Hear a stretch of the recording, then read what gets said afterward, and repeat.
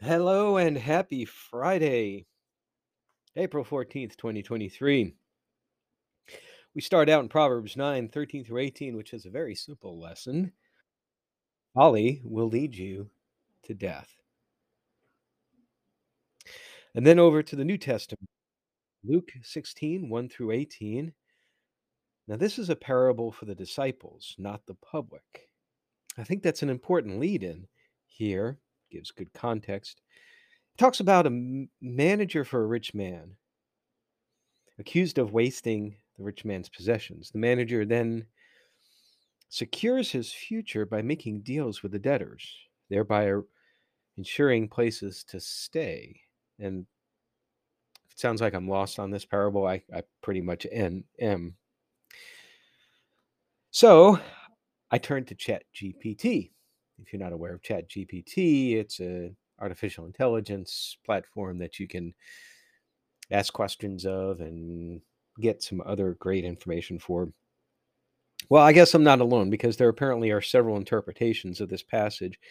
One is to be a wise steward of resources. Another is the importance of repentance and making amends.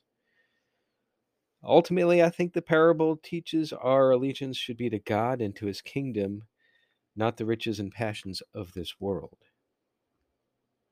Jesus then says the lesson is to use your worldly resources to benefit others and make friends. Then, when your possessions are gone, they will welcome you to an eternal home. If you are faithful in little things, you will be faithful in large ones. And conversely, if you're not faithful in the little things, then how can you be expected to be faithful in the large ones? He goes on to point out this is a pretty common item, not quote, but biblical reference. No one can serve two masters. We cannot serve God and money. Now, when Jesus said this, it didn't please the Pharisees who love their money.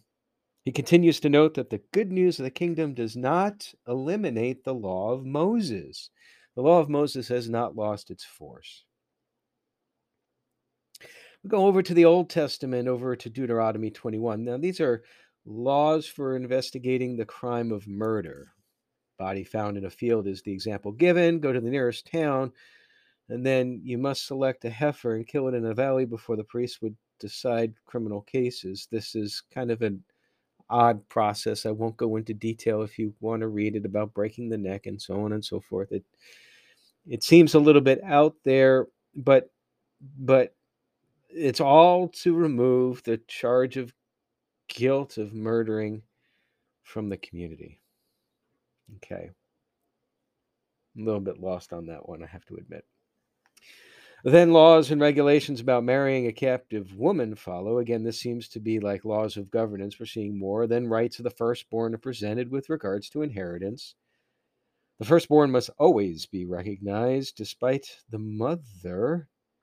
So if you have a person who has children, a man who has a child from two different women, and if he doesn't love the first one but loves the second one, and the first one gives birth first, that's still the firstborn child with regards to Mosaic law. It doesn't matter how he feels about the woman. Then dealing with rebellious son rules follow. I was rebellious as a youth.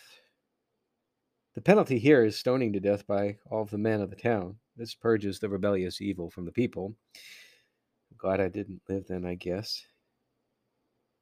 This chapter ends and Deuteronomy 22 continues with various other governing regulations. Don't ignore responsibility to help neighbors. And then here's a quote. Interesting one for today. A woman must not put on a men's clothing, and a man must not wear women's clothing. This is detestable to the Lord. We see an awful lot of this today. Another possible sign of birth pains, I would submit. I'm not afraid of it. Other governing regulations continue, and I'm not going to repeat them here. You can read them in Deuteronomy. Then regulations for sexual purity follow. The need for virginity in females is quite evident.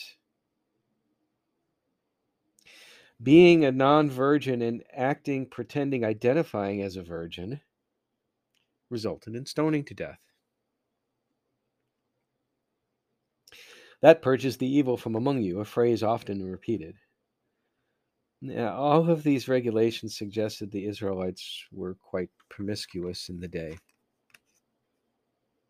And that's it for today. It's a relatively short one. I hope you all have a wonderful weekend. Live today as if the king is coming back today.